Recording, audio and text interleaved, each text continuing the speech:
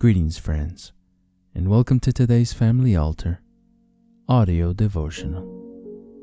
Our scripture reading today comes to us from the book of John, chapter 10, verses 27 through 30, and the quote is by William Marion Branham from the message entitled, The Baptism of the Holy Spirit. This message was preached on September the 28th, 1958. We hope that you are blessed today as you listen. My sheep hear my voice, and I know them, and they follow me. And I give unto them eternal life, and they shall never perish, neither shall any man pluck them out of my hand. My Father which gave them me is greater than all, and no man is able to pluck them out of my Father's hand. I and my Father are one. When was your name put in the book of life? As I said last night, the man that wrote the song, there's a new name written down in glory, and it's mine, it's mine. Meaningly, he was right, but scripturally, he was wrong. Your name was not written the night you come to Christ. Jesus said, all the Father has given me will come to me. Amen. And no man can come except my Father draws him. Amen. All that comes to me, I'll give him eternal life and raise him up at the last day. There's none of them lost. I'll lose nothing. No man can pluck them out of my Father's hand who gave them to me. Oh, my. St. John 5:24, he that heareth my words and believeth on him that sent me has eternal life and shall never come to the judgment, but pass from death unto life. That's why this church believes in the security of the perseverance of the saints. Not in the Baptist form, not in the Presbyterian form, but in the Bible form. Well, you say, now, Brother Branham, I guess once in grace, always in grace, that brings a lot of disgrace. But when a man or a woman has been born of the Spirit of God, old things have passed away. All things have become new, and he's been birthed and blessed by the eternal God. And they can no more perish than God himself can perish.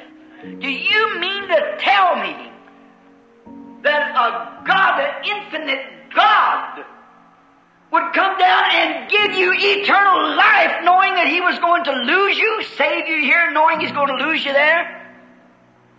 What did he save you for? Why, he's working against himself. If he saved you once, you are saved for all eternity. There's no demons in hell could upset you. Now the infinite God who could tell the end from the beginning and then save you here this week and knowing next year you're going to backslide and lose you. Well, what's he doing a work like that for? That would be foolish. I wouldn't do that.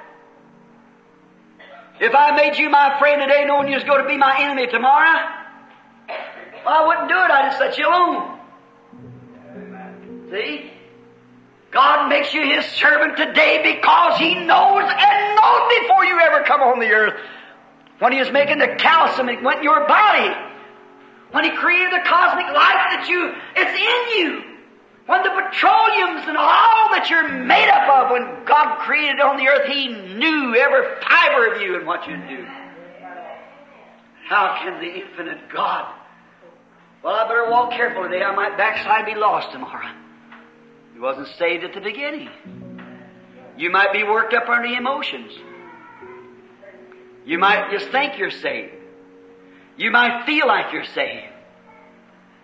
You might believe that you're saved. You might join the church. You might be a good Baptist, Methodist, or Pentecostal. That don't have one thing to do with it. If you are ever saved, you were saved before the world ever began. When God sent Jesus in his mind to save that one who he saw was savable. Now, he's not willing that any should perish. He's not willing, but if he's God, he knows who would and who would not. The Scripture says so. So there you are. We trust that you have been blessed by God's Word today. The devotional you just heard was derived from Brother Tim Dodd's Family Altar devotional book. If you are interested in a copy of your own, you can visit store.bibleway.org to order your own copy. If you would like to listen to more daily Family Altar audio devotionals and other spiritual message-related content that we produce, we invite you to subscribe to the 10,000 Worlds podcast or visit us on YouTube, Facebook, and on our website at 10kworlds.com.